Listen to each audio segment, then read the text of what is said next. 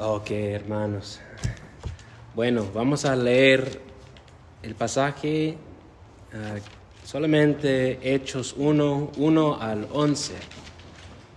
1 al 11. Nada más para comenzar este libro. Entonces voy a pedir que Gilberto puedes leer 1 al 5 y luego Laura puedes leer para nosotros 6 a 11. ¿Sí? Okay. Adelante. En el primer relato, estimado Teófilo, escribí acerca de todo lo que Jesús comenzó a hacer y a enseñar hasta el día en que fue recibido arriba en el cielo. Después de que por el Espíritu Santo Él había dado instrucciones a los apóstoles que había escogido. A estos también después de su padecimiento se presentó vivo, con muchas pruebas convincentes, apareciéndoseles durante 40 días y hablándoles de lo relacionado con el reino de Dios. Y reuniéndoles les mandó que no salieran de Jerusalén, sino que esperaran la promesa del Padre, la cual les dijo: oyeron de mí, porque Juan bautizó con agua, pero ustedes serán bautizados con el Espíritu Santo dentro de pocos días. Entonces los que estaban reunidos le preguntaban diciendo: Señor, ¿restaurarás en este tiempo el reino a Israel? Y él les dijo: no os corresponde a vosotros saber los tiempos ni las épocas que el Padre ha fijado con su propia autoridad, pero recibiréis poder cuando el Espíritu Santo venga sobre vosotros, y me seréis testigos en Jerusalén, en toda Judea y Samaria y hasta los confines de la tierra. Después de haber dicho estas cosas, fue elevado mientras ellos miraban, y una nube le recibió y le ocultó de sus ojos. Y estando mirando fijamente al cielo mientras él ascendía, aconteció que se presentaron junto a ellos dos varones en vestiduras blancas, y que les dijeron: varones galileos, ¿por qué estáis mirando al cielo? Este mismo Jesús que ha sido tomado de vosotros al cielo, vendrá de la misma manera tal como le habéis visto en el cielo. Amén, la palabra de Dios. Que el Señor nos bendiga a meditar en ella. Bueno, para este estudio, como lo hicimos con el libro de Apocalipsis, ¿cómo vamos a estudiarlo? Pues haciendo buenas preguntas sobre el texto, preguntas de observación, interpretación y aplicación, y así teniendo una conversación sobre el pasaje. Y primero, ese libro comienza diciendo: el primer relato que escribí, Teófilo. Entonces, ¿quién lo escribió y a cuál primer relato se refiere aquí? Es una pregunta de observación. ¿Quién está escribiendo y a cuál primer relato se refiere? Lucas. Lucas, ¿qué? Al Evangelio de Lucas. Lucas está escribiendo y se refiere el primer tratado al Evangelio. El Evangelio según San Lucas, ¿verdad? Exactamente. Entonces, era el autor. ¿Y quién era Lucas? ¿Qué sabemos de él? Era un gentil médico. Un gentil médico, griego, sí. Entonces, también obviamente un converso al cristianismo. Además, ¿qué más sabemos acerca de él? ¿Cómo pasó su vida cristiana? ¿De Lucas? Sí. Yo creo que Investigando, obviamente, y aprendemos eso acerca de él en el primer relato que escribió. En el principio también escribió para Teófilo, y dice que después de mucha investigación, etc. Pero también sabemos que acompañaba a alguien en sus viajes. ¿A Pablo? Sí, era uno de los compañeros de Pablo, y por eso podía no solamente investigar lo que había pasado en la vida de Jesús en la tierra, pero sabía directamente, personalmente, lo que pasó en la vida del apóstol Pablo por estar ahí acompañándole en el ministerio. ¿Y fue su amigo hasta la muerte de Pablo? Sí. compañero fiel. Lucas, el médico amado, dice Pablo en Colosenses 4:14. Y ya hemos dicho, primero escribió el Evangelio según San Lucas. ¿Y para quién escribió? ¿Quién fue su audiencia? ¿Qué aprendemos del pasaje aquí? Eros, ¿para quién escribió? ¿En Hechos 1 o Marco? ¿Qué piensas? ¿Para los apóstoles? A ver, fíjate en el pasaje de nuevo. ¿A quién se dirige? ¿A quién está dirigiéndose? ¿A los apóstoles, no? En versículo 1. ¿A Teófilo? Teófilo. Teófilo. Sí, exactamente. ¿Quién sabe lo que significa su nombre? Teófilo. Pues, ha de venir de Teos y de Filos o Fileo, de amar, Amar. amar a Dios, alguien que ama a Dios, el que ama a Dios. Entonces, ¿qué podemos deducir o especular del hecho de que escribió su primer relato y este segundo dirigiéndose a Teófilo, perdón. Pues, probablemente Teófilo estaba interesado Ajá. en conocer algo. Ajá, sí, obviamente, interesado y probablemente, no solamente interesado, pero probablemente fue el generoso patrón de estos libros, porque Lucas, para escribir, para investigar y hacer todo, necesitaba materiales para escribirlos y tuvo que viajar para hacer sus investigaciones de los hechos en el pasado, y eso fue un trabajo costoso en la antigüedad. Entonces Teófilo financió probablemente a Lucas en la tarea de preparar volumen 1 y volumen 2 aquí. Volumen 1 es el Evangelio según Lucas, y aquí Hechos es volumen 2, van juntos, podemos decir. Y están unidos en ese sentido. De hecho, esta introducción del libro aquí en Hechos es cierta puente entre el Evangelio de Lucas y este libro de Hechos. ¿Y de qué se trata, o de qué se trató aquel primer relato de Lucas, según versículos 1 y 2 de nuestro pasaje aquí en Hechos? ¿De qué se trató? Es como de las instrucciones que le dio a los apóstoles, ¿no? ¿Dónde? Como de las instrucciones que le dio a los apóstoles. Las Instrucciones. instrucciones.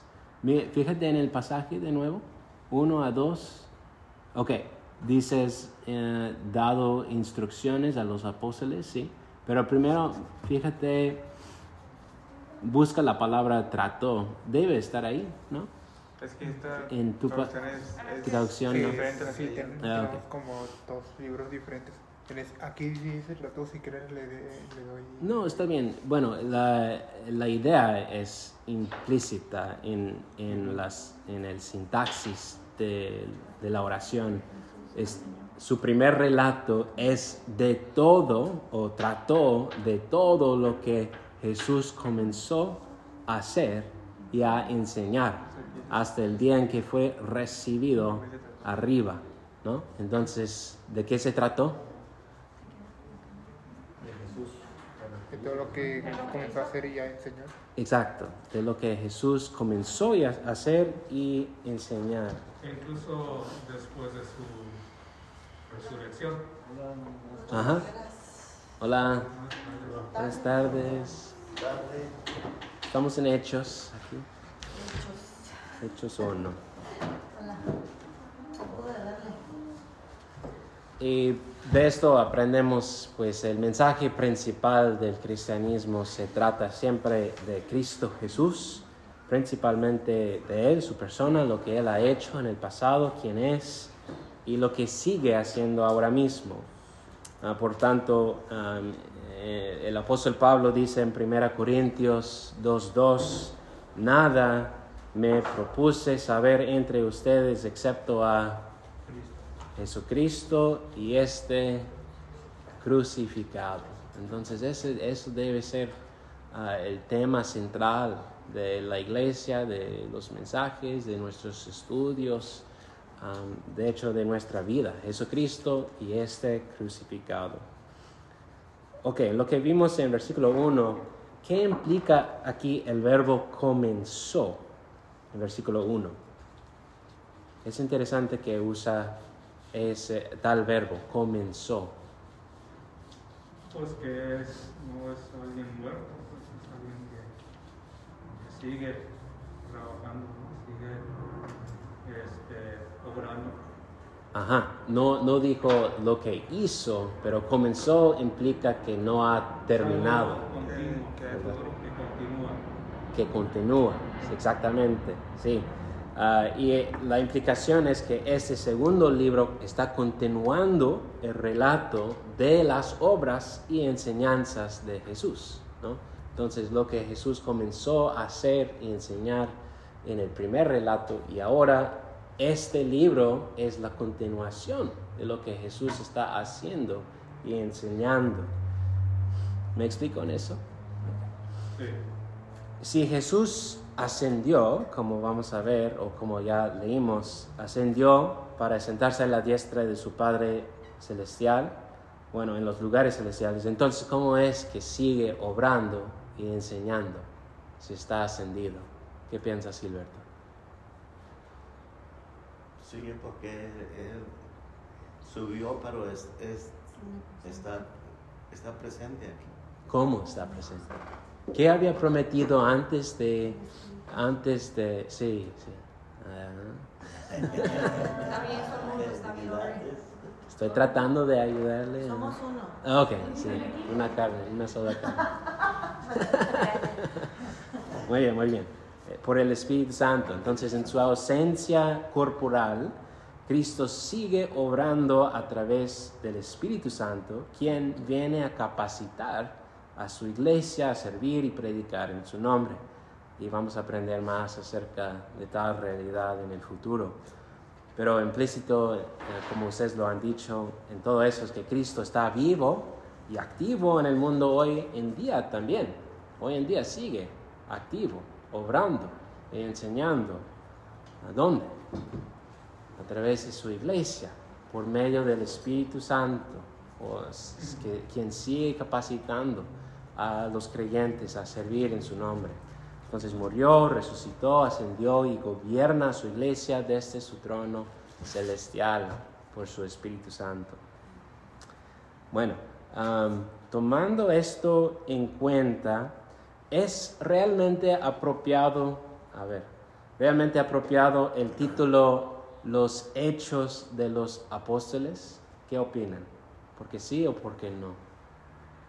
Pues más bien los hechos de Cristo, porque estaba enseñando, aquí dice que sobre todo lo que Jesús hizo y enseñó. Ajá, y lo que sigue haciendo, continúa haciendo, ¿verdad?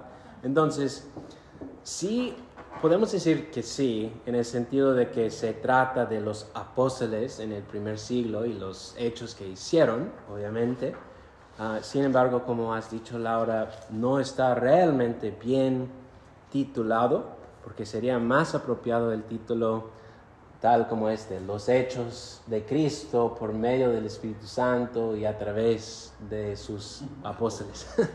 Un título largo, pero los hechos de Cristo, en breve. Y sabemos que el título, como los títulos de los demás libros, no fueron originales en escribir el libro. Entonces, tales títulos fueron añadidos después, pero es mejor pensar del libro de Hechos, no simplemente como los hechos de hombres, pero los hechos de Cristo mismo a través de sus apóstoles por el Espíritu Santo. ¿Me explico? Sí. Muy bien. Según versículos 2 y 4, ¿cómo es que identificamos a un apóstol? Porque hemos dicho que Cristo está trabajando a través de sus apóstoles. ¿Cómo es que identificamos a un apóstol? En versículos 2 a 4, ¿cuál criterio encontramos ahí? Un poco difícil esto, pero a ver si... Fueron escogidos. Ajá, muy bien. Y estuvieron con Cristo. Ok, escogidos directamente por Cristo Jesús. Y sabemos esto de los evangelios que Jesús escogió a ellos, ¿no? Mateo, ven aquí, síganme, ¿no? Entonces, y también instruidos por Él, discipulados por Él. Y no solamente eso, hay más. ¿Qué más? En versículo 3. Testigos de su resurrección. Ajá, muy importante. Testigos de su resurrección. Testigos oculares. Ajá. De su resurrección espiritual. Física. Ok, muy bien. Durante esos 40 días después de su resurrección, porque pasó 40 días con sus discípulos, como dice aquí, apareciéndoles durante 40 días y hablándoles de lo concerniente al reino de Dios. Entonces, testigo ocular de su resurrección, con sus pruebas convincentes, y podemos ver en Juan, bueno, vamos a llegar ahí, y otro más, en versículo 4, ¿qué más encontramos? Está más implícito aquí, pero es importante. ¿Que los reunió? Ok. ¿Cuál otro verbo?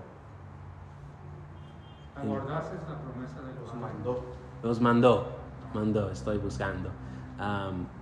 Y eso es importante porque fueron mandados o enviados, comisionados personalmente por Cristo Jesús. Entonces esa es la criteria de un apóstol, escogido e instruido por Jesús, es decir, uno de sus 12 discípulos, testigo ocular de su resurrección, como Juan 20, 19 a 20, les mostró las manos y el costado. Entonces los discípulos se regocijaron al ver al Señor, y mandados o enviados por Cristo. Y la palabra en el griego para apóstolos, significa comisionado, mandado o enviado, ¿no? Bueno, esa es la criteria. Entonces, tomando en cuenta aquel criterio para la identidad de un apóstol verdadero, ¿es posible que haya apóstoles hoy en día? ¿Porque sí o porque no? Pues si sí hay, deben de estar bien viejitos. ¿Por qué? Porque tienen como 2000 años. ¿Por qué? No digo, si hubiera hoy, tendrían que cumplir esos requisitos. Exactamente, ¿no? Sería imposible porque, bueno, obviamente, hoy en día hay personas que se creen y ¿cómo se dice? Se anuncian, autodominan como apóstoles, pero son falsos apóstoles. Los únicos fueron los 12, incluyendo al apóstol Pablo, que llegó tarde, dice él, que como un apóstol nacido tarde, dice en 1 Corintios 15, añadido después. Pero también el apóstol Pablo era un testigo ocular de su resurrección, porque Jesús, ¿en qué sentido? ¿Dónde vio a Jesús resucitado? En el desierto, cuando lo instruyó y camino a Damasco. Ajá, en el camino a Damasco. Y en otro lugar también dice que no aprendió su evangelio de hombres, sino directamente de Cristo, ¿no? Y fue enviado, comisionado por Cristo como apóstol dedicado a los gentiles. Ajá. Pero en cierto sentido, nosotros somos enviados. Enviados, ¿sí? Yo creo que por eso en algunas iglesias yo he sabido que se denominan apóstoles, pero yo supongo que por eso, porque en realidad la gran comisión pues de ir a llevar las buenas nuevas, Ajá. que obviamente Cristo se las delegó a los apóstoles, pero de ahí desde la iglesia primitiva pues se fue pasando y hasta Bueno. Es un mandato que Dios da, pues, de que llevamos el Evangelio. Sí, obviamente que según la palabra estamos todos comisionados, pero no somos testigos oculares de su resurrección, ni personalmente instruidos ni escogidos por Cristo. Sí. Y de hecho el apóstol Pablo en primera y segunda carta a los Corintios, aún en su propio día, tuvo que defenderse en contra de los otros que autodominaban como apóstoles en su día, super apóstoles, ¿no? Bueno.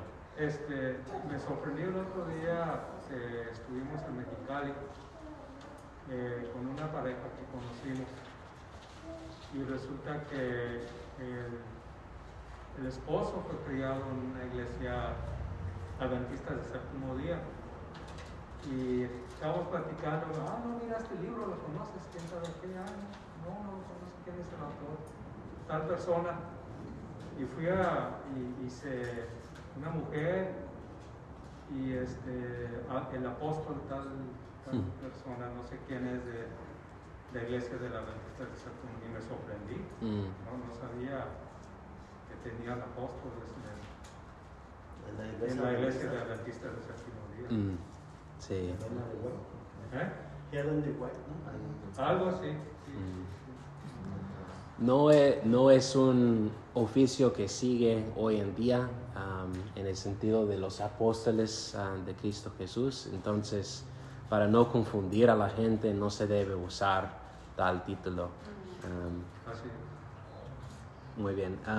Y este libro de los Hechos de Cristo, a través de sus apóstoles, se trata del tiempo único, llamado la época de los apóstoles. Y tal época acabó ¿cuándo? Con la muerte del último apóstol. Sí. Quien probablemente fue Juan. Sí, según la tradición. En aquel entonces Dios, vamos a ver, estaba obrando en aquella época en una manera especial para establecer su iglesia sobre el fundamento de ¿qué? Fundamento de que los apóstoles fueron no solamente comisionados a ser testigos, pero en particular tuvieron otro trabajo. Fundamental la fe cristiana, la doctrina. Sí, y ellos fueron los que escribieron las escrituras, ¿no? También. Entonces, dando el fundamento de las escrituras, que es el fundamento para la iglesia, el Nuevo Testamento. Además, parte del trabajo de los apóstoles fue instalar la estructura de la iglesia para los tiempos después de la época apostólica. ¿Y qué es la estructura básica que encontramos, por ejemplo, en Tito o Timoteo? ¿Qué dice Pablo a Tito? ¿Saben? ¿Qué fue su cargo de hacer? En toda iglesia, instalar, ¿dónde? ¿Plantar iglesias o? Pero dice algo en específico. A ver, Tito 1.5, ¿alguien puede encontrar? 1.5. Y vemos que eso fue también parte del trabajo de los apóstoles, instalar la estructura. Para que pusieras orden de que queda y designaras ancianos en cada ciudad como temas de... Ok. Entonces que pusieras en orden lo que queda y designaras ancianos en cada ciudad como te mandé. Entonces, ancianos. Y hoy en día, también después de la época apostólica, la estructura del liderazgo de la iglesia es simple, sencillo. Toda iglesia debe tener ancianos y diáconos. Y los ancianos son los pastores.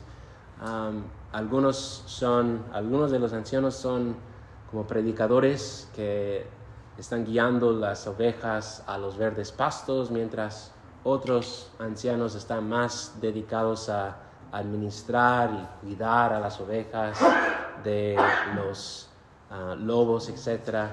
Y ellos son los ancianos que gobiernan, mientras hay ancianos que dan enseñanza y predican, ¿no? Entonces, en nuestra iglesia tenemos ministro, como yo, que es un anciano, se considera un anciano, y luego los otros ancianos que gobiernan y administran. Y luego el otro oficio que sigue en efecto es de los diáconos, ¿no? Que vemos también en las epístolas eclesiásticas, como en 1 Timoteo dice, de la misma manera también los diáconos deben ser dignos, ¿no? Entonces eso fue parte de su trabajo, escribir las escrituras, el Nuevo Testamento como fundamento de la iglesia y luego instalar la estructura para la iglesia después de la época de los apóstoles, ¿no? Para que cuando se murieron ya hubo el formato, la estructura allí. ¿Me explico en eso? ¿Sí? No. Sí. Bueno, volviendo al pasaje de Hechos, ¿por qué los apóstoles no salieron de Jerusalén después de la ascensión de Cristo? En versículo 4, ¿qué dice? ¿Por qué no Se les salieron? ordenó que no salieran. Ajá, entonces estaban obedeciendo el mandato y estaban esperando a qué, según el pasaje. Una promesa. Promesa del Padre. La promesa del Padre. Ajá. Estando juntos les mandó que no se fueran de Jerusalén, sino que esperasen la promesa del Padre. ¿Y cuál fue la promesa del Padre? Que les iba a bautizar el Espíritu Santo. Ajá, el don del Espíritu Santo, exactamente. Y tenemos que darnos cuenta, algo importante aquí, que el prometido derramamiento del Espíritu Santo fue un momento único en la historia de redención en la Biblia. Fue la consecuencia de la ascensión de Cristo. La consecuencia lógica de la ascensión de Cristo es después de ascenderse y sentarse en su trono, envió al Espíritu Santo. Entonces el derramamiento del Espíritu no es un evento que deberíamos estar esperando en nuestra vida, porque ya aconteció según la promesa de Dios, ¿no?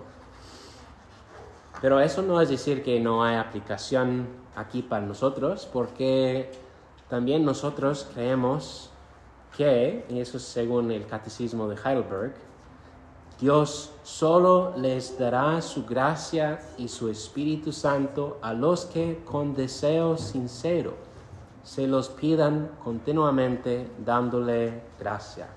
Entonces, tenemos esta expectativa, este mandato del Señor de pedir por más y más manifestaciones del Espíritu Santo para capacitarnos, para renovarnos, para darnos más gracia.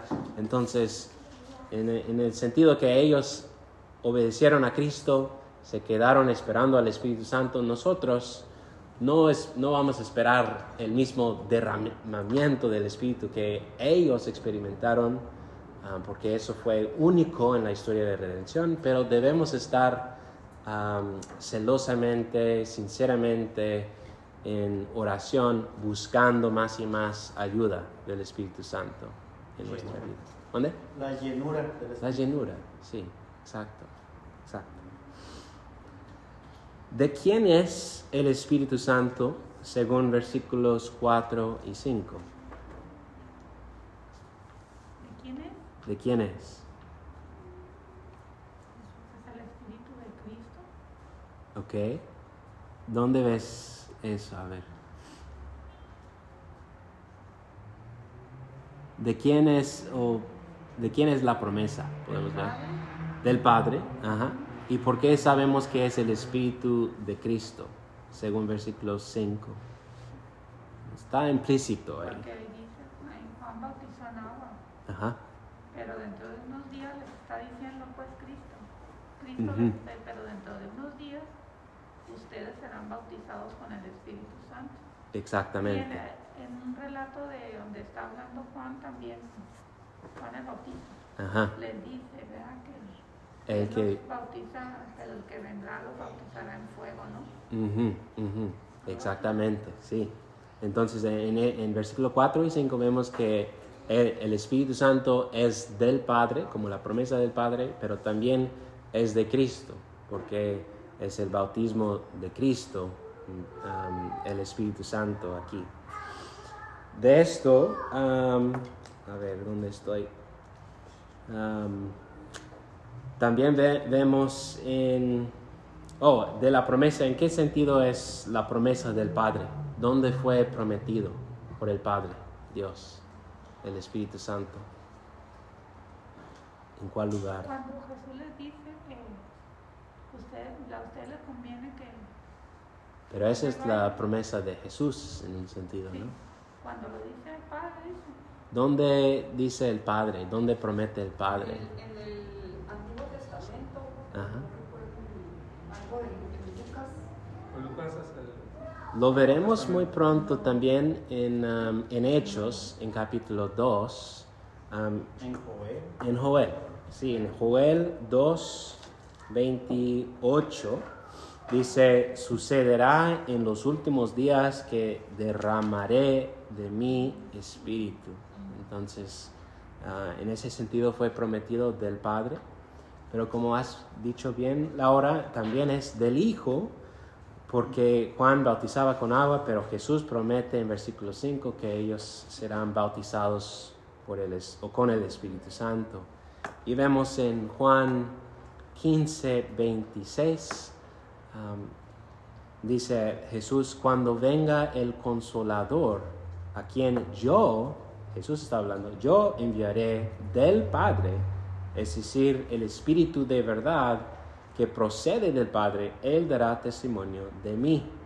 Entonces vemos que procede del Padre, pero es enviado por Cristo, por el Hijo. ¿Qué doctrina aquí sobre Dios es implícito en cuanto al Espíritu Santo enviado por el Hijo y procediendo del Padre? ¿Qué doctrina sobre Dios? Trinidad. La Trinidad, exactamente. ¿Y qué puedes explicarlo? Es decir, que hay tres dioses. Tres ¿No? personas, pero un solo Dios. Sí, exactamente. El Catecismo de Heidelberg dice que Dios se manifestó en su palabra de manera que estas tres personas, el Padre, el Hijo y el Espíritu Santo, son el verdadero y eterno Dios. Y vemos esa doctrina implícita aquí, aún en los primeros versículos de Hechos, ¿no? Otra vez. Ahora, según versículo 3, durante aquellos 40 días después de su resurrección, ¿de qué estaba hablando Cristo a sus apóstoles? El reino. Del reino, sí, exactamente. Lo concerniente al reino de Dios. Y según la pregunta de los apóstoles, ¿qué fueron las expectativas sobre el reino de Dios de los apóstoles? ¿Qué fue la pregunta de ellos? La vemos en... Restaurarás en este Ajá. tiempo. Sí, el reino a Israel. ¿Y qué podemos deducir de eso acerca de sus expectativas? ¿Cómo veían y esperaban el reino de Dios? Pensaban que se iba a cumplir ahí en Jerusalén. Iba a ser un reinado físico Físico. ¿Y para quién? para los judíos. Sí, porque a Israel dice específicamente. Ujú. ¿Y cuándo? Ya lo dijiste, como inmediatamente, ¿no? En aquel mismo tiempo estaban esperando. Muy bien. Entonces estaban esperando la restauración del reino a Israel inmediatamente, un reestablecimiento de la nación geopolítica de Israel en Jerusalén. Y eso sigue siendo una expectativa de algunos hoy en día, o cristianos aún, ¿no? ¿Verdad? Están equivocados en pensar igual como los apóstoles aquí. ¿Y cómo es que Jesús respondió a su pregunta en versículo 7? ¿Alguien puede leerlo? ¿Vale? El Padre es el único que tiene la autoridad de decidir las horas o las fechas. A ustedes no les corresponde saberlo. Exacto. Entonces no nos corresponde saber precisamente cuándo el reino de Dios va a llegar en su plenitud. Pero no es lo único que dijo Jesús en respuesta, porque añadió algo más en versículo 8. También dijo que Pero recibiréis poder cuando el Espíritu Santo venga sobre vosotros y me seréis testigos en Jerusalén, en toda Judea y Samaria, y hasta los confines de la tierra. muy bien.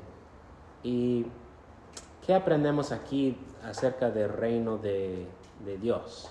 Porque está dando esa respuesta, contestando la pregunta de ellos acerca del reino de Dios. Vemos que Cristo está diciendo que el reino de Dios está avanzando en este siglo, en estos tiempos, hasta los confines del mundo, a través de ¿qué? El testimonio de los apóstoles, de la iglesia, testificando del evangelio. Entonces, ¿en qué manera avance su reino? Pues con el poder del Espíritu, quien cambia los corazones. Sí, no como ellos pensaron, gobiernos, no es una transformación física o geopolítica en este mundo, aunque tenga sus efectos, obviamente, y su impacto indirecto, sí, pero principalmente el Espíritu Santo está avanzando el reino de Dios en los corazones de seres humanos a través del Evangelio en todas partes del mundo, no solamente en Israel, ¿no? Fíjense cómo Jesús está corrigiendo a ellos en esa manera. Con esa respuesta Jesús está enseñándoles que Dios no intenta ser un gobierno físico ahora mismo en este mundo, ni está restringido su reino a la etnicidad de los judíos. Más bien es un reino espiritual, global y multiétnico, ¿no? Y Cristo, sabemos, está reinando en los corazones de los que confían en Él como su Salvador y se someten a Él como su Señor, su Rey en esta vida, con fe, ¿no? Sin embargo, en el último día, cuando Cristo regrese, su reino va a llegar a plenitud físicamente, renovando toda la buena creación de Dios. Y tengo aquí nada más para que vean, este es el monte de Olivos, aquí, donde Jesús ascendió y donde dice que va a regresar. Hay una frase en la teología cristiana que se usa para referirse a los aspectos del reino que existen hoy en día, pero a la vez reconoce que hay aspectos del reino que están por venir. Y la frase es, ya, pero todavía no. O más completa, ya está inaugurado, pero todavía no está consumado o terminado, consumado. Inaugurado es como lo que nos dijo al principio de que ya comenzó. ¿Dónde? O sea, es como un sinónimo de ya comenzó. De como Ajá, sí. Ok, con esta frase, hermanos, vemos que cristianos siempre, nosotros siempre estamos tentados a dos extremos equivocados en cuanto al reino de Dios. Algunos tienden a enfatizar el aspecto ya, que ya está inaugurado, que ya está inaugurado sobre el hecho que no está consumado, o sobre el todavía no. Lo que quiero decir es, piensan que el reino de Dios ya ha llegado en gran manera y tienen altas expectativas. Y eso se manifiesta cuando, por ejemplo, tienen expectativas altas de la victoria espiritual contra el pecado, como si fuera posible perfeccionismo en la vida cristiana, o en contra de las enfermedades, ¿no? Como que solamente con la fe, porque el reino de Dios está aquí, podemos vencer cualquier enfermedad, hasta la muerte, piensan y creen, ¿no? Algunas veces. Y en esto no se dan cuenta de que muchas realidades sobre el reino de Dios todavía están por venir cuando Cristo regrese. Estamos esperando la plenitud, la consumación de su reino. Y vemos que esto también fue el error de los apóstoles aquí. Ellos estaban esperando con altas expectativas que el reino de Dios llegara con fuerza para, pues, ¿cómo se dice?, derrocar a los romanos. Y así establecer de nuevo el reino en su plenitud en aquel mismo día. Estaban esperando, ¿no? Tenemos que ver que el reino de Dios ya está inaugurado, pero todavía no está consumado. Ahora, otros tienden a enfatizar la otra parte, el todavía no, sobre el ya está. Y eso se manifiesta cuando cristianos se ponen muy contentos con una vida cómoda, inactiva, sin lucha contra el pecado, y simplemente están esperando el regreso de Cristo. Y no se dan cuenta de que por el Espíritu ya tenemos la responsabilidad y el poder de Cristo para, como dice el Catecismo de Heidelberg, luchar contra el pecado y Satanás con una conciencia limpia y buena. Entonces, tenemos que ver que hay dos tendencias o dos extremos a que estamos tentados a caer, ¿no? Y quiero preguntarles en cuál, pues, error tiendes a caer tú. No sé si alguien quiere dar una respuesta. Si tiendes a enfatizar el ya está sobre el todavía no, o el todavía no enfatizas sobre el ya está. ¿Qué piensas, Gilberto? ¿Los mantienes en balance, equilibrio perfecto? No. Perfecto no, balanceado. Balanceado, qué bien, qué bien. ¿Qué opinan ustedes? Yo opino igual que, o sea, obviamente ya está inaugurado con la venida de Cristo, pero aún no está consumado hasta que Él vuelva. Estamos esperando la segunda venida. De hecho, este sábado, en un estudio con 3 hermanos que conocí, y mi tarea es demostrarles que no hay un reino milenial literal, porque ellos creen que Israel va a reinar físicamente, o Cristo va a reinar físicamente en el milenio con 144,000 judíos. Ándale, sí, el dispensacionalismo. Muchos cristianos creen. También. Sí, muchos. Entonces ellos creen que el reino todavía falta por venir. Sí, y en ese sentido no están reconociendo que ya está inaugurado, que ya está reinando Cristo, está sentado en su trono, reinando por su Espíritu, avanzando su reino, pero la plenitud de su reino está por venir todavía, ¿no?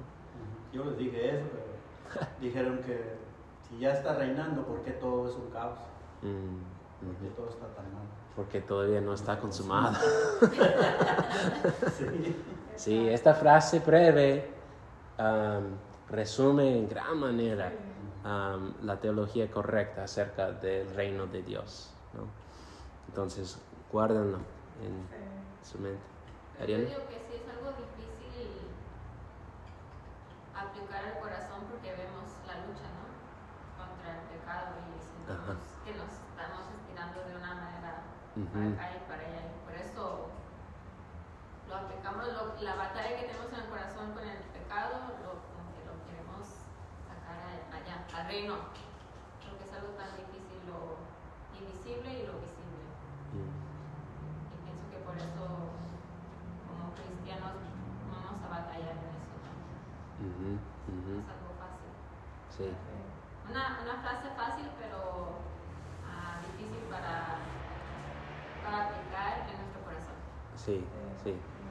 Hay también otros de la rama reformada neocalvinistas que enfatizan el ya está un poquito más de lo que deben, y por eso llegan o intentan transformar el mundo o la cultura con el poder del evangelio, o intentan establecer cierta teocracia aquí en el mundo, como tratando de convertir los Estados Unidos al reino de Dios, ¿no? Por decirlo.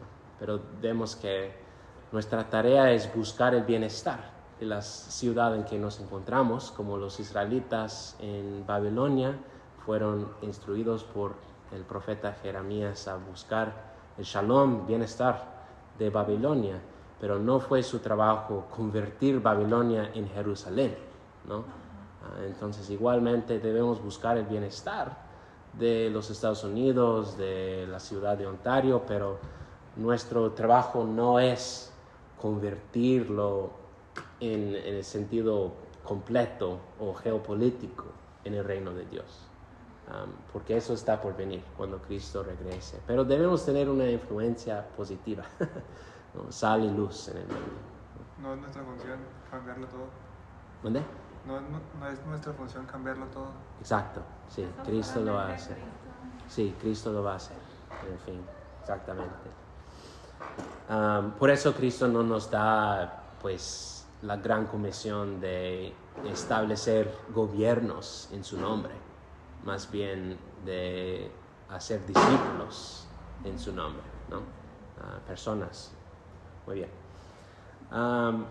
La disposición o postura correcta es mantener los dos en equilibrio, como hemos visto. Ahora en versículos 10 a 11 son más o menos chistosos, en mi opinión, porque ahí vemos a los apóstoles viendo arriba a los cielos, donde pues apareció de su vista Cristo Jesús, mirando, se quedaron ahí, y los ángeles, los dos, como testigos, corrigieron a ellos diciendo: varones Galileos, ¿por qué están mirando al cielo? Dios no quiso que se quedaron ahí inactivos, mirando al cielo.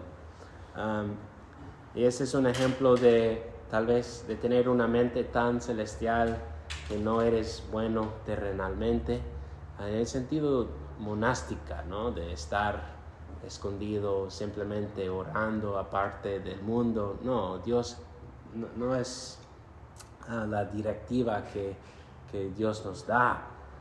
¿Cómo deberíamos estar esperando a Cristo? ¿Cómo es que debemos estar esperándole? Alcanzando más almas para Cristo. Precisamente, sí. O sea, trabajando en la Ajá. obra de Él. No debemos estar ahí afuera mirando arriba esperándole. Pero yo me imagino que ellos se quedan viendo porque han de haber estado impactados. No, sí, O sea, sí. imagínate qué fuerte la escena, yo me imagino. Se queda con la boca abierta y viendo, o sea. Oh, sí. Cierto. Entonces sí, con fe en su promesa, la promesa que va a venir, mientras estamos amando a nuestros prójimos en el nombre de Cristo, la disposición correcta no es sentarnos inactivos mirando al cielo, sino irnos cumpliendo las directivas misionales que Jesús nos ha dado. ¿Y cuáles son las directivas de la misión?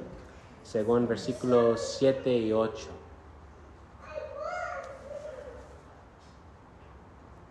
Ser testigos, Ajá. misioneros. Ser testigos de Él. ¿En dónde? En todos los Misiones. Hasta los confines del mundo, ¿no? Y tuvieron que comenzar, ¿no? Con los judíos y luego con Samaria. Entonces, comenzando con los judíos, porque eran como privilegiados por ser hijos del pacto, ¿no? Tuvieron que ofrecer el Evangelio a ellos primero y luego, y vemos ese ejemplo o patrón en el libro de Hechos, cuando Pablo va a una ciudad, ¿a dónde va primeramente? A la sinagoga, para predicar de Cristo del Antiguo Testamento. Y luego, si rechazan el Evangelio, ¿a dónde va? A los gentiles, al mercado, para predicar a ellos, razonar y persuadir a ellos de que Cristo fue resucitado y es Señor y Salvador. Y entonces vemos en esto la gran comisión, como es más famosa la gran comisión en Mateo 28, 19 a 20. Pero entonces tuvieron que ser, hoy tenemos nosotros también, ser testigos acerca de Jesús. ¿Y cómo es que damos testimonio acerca de Jesús? Muchas veces, ¿cómo es que se usa esa palabra muchas veces? Dar testimonio, dar tu testimonio. ¿Nuestra propia experiencia? Sí, muchas veces ese es el énfasis en nuestra propia experiencia. Y hay lugar para eso, ¿no? De hablar acerca de cómo Dios te ha ayudado, cómo cambió tu vida, cómo te salvó de tus propios pecados, etc. Pero principalmente en las Escrituras, como en este caso, ¿de qué se trata ser testigo, dar testimonio? Para mí es el estilo de vida que te lleva. Ok, entonces con nuestras obras, como dice Pablo, vivir por la fe de una manera digna del llamado a que hemos sido, digna de la vocación a que hemos sido llamados, demostrando el poder renovador de Cristo en nuestra vida. Pero para dar testimonio en la corte no simplemente puedes hacer cosas, tienes que usar tu boca, ¿no? Para dar testimonio de lo que de Cristo, proclamar el Evangelio acerca de Jesucristo. ¿Y qué es el Evangelio? Gilberto sabe qué es. A ver, sin tu otra parte. El Evangelio. ¿Qué significa? ¿Qué es? Es importante, porque sabes, en Romanos 1, Pablo dice, el Evangelio es el poder de Dios para la salvación. Entonces, si no sabes el Evangelio, no sabes el poder de Dios para la salvación. No, es el poder de Dios para la salvación. No, esa es una descripción de lo que hace, de lo que cumple la salvación. Es la fe, ¿no? No. ¿El sacrificio? El sacrificio ¿Qué hizo Él por nosotros? que hizo por nosotros, ¿sí? ¿Qué significa? Podemos tomar un paso atrás. ¿Qué significa la palabra evangelio? Porque es una palabra un poco raro. De hecho, es del griego, evangelion. ¿Y qué significa? ¿Alguien sabe menos? Buena noticia. Buenas noticias, buenas nuevas. Entonces, no es buen consejo, no es buen mandato, es buenas nuevas noticias acerca de ¿qué? Ya lo hacen. De lo que hizo Él por nosotros. De lo que hizo Dios por nosotros a través de Cristo Jesús. Podemos girar a 1 Corintios 15 para terminar, 1 a 5, para ver un resumen breve del Evangelio, según Pablo. 1 Corintios 15, 1 a 5.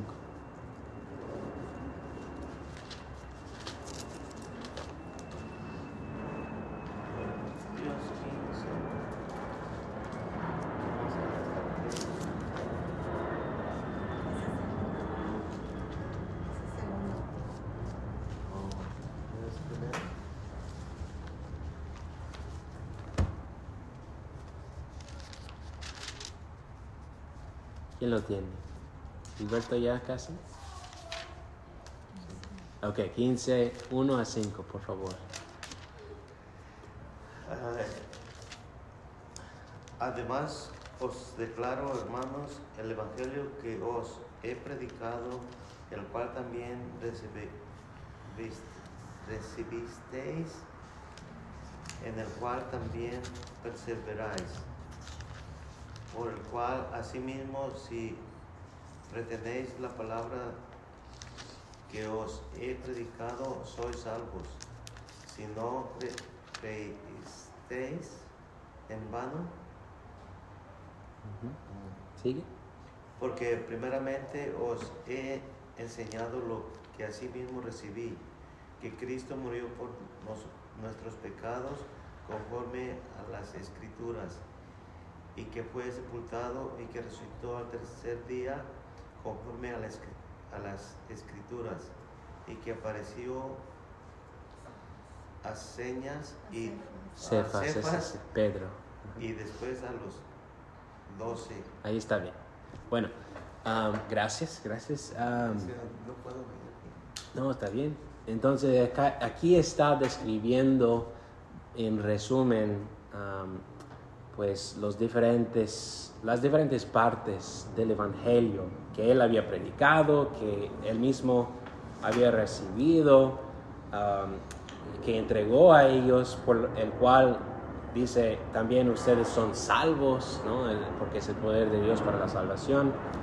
Y dice que Cristo murió por nuestros pecados conforme a las Escrituras, fue sepultado, resucitó al tercer día conforme a las Escrituras, y apareció a Pedro y después a los 12. Entonces, la vida de Cristo, su muerte, su sepultura, su resurrección, ese es el Evangelio, ¿no? Y Pablo está diciendo, ese es lo que tenemos que mantener, y estar firmes en el Evangelio, guardarlo, y eso es lo que debemos estar proclamando al mundo, lo que hizo Dios a través de Cristo Jesús en su muerte, sepultura y resurrección, ¿no?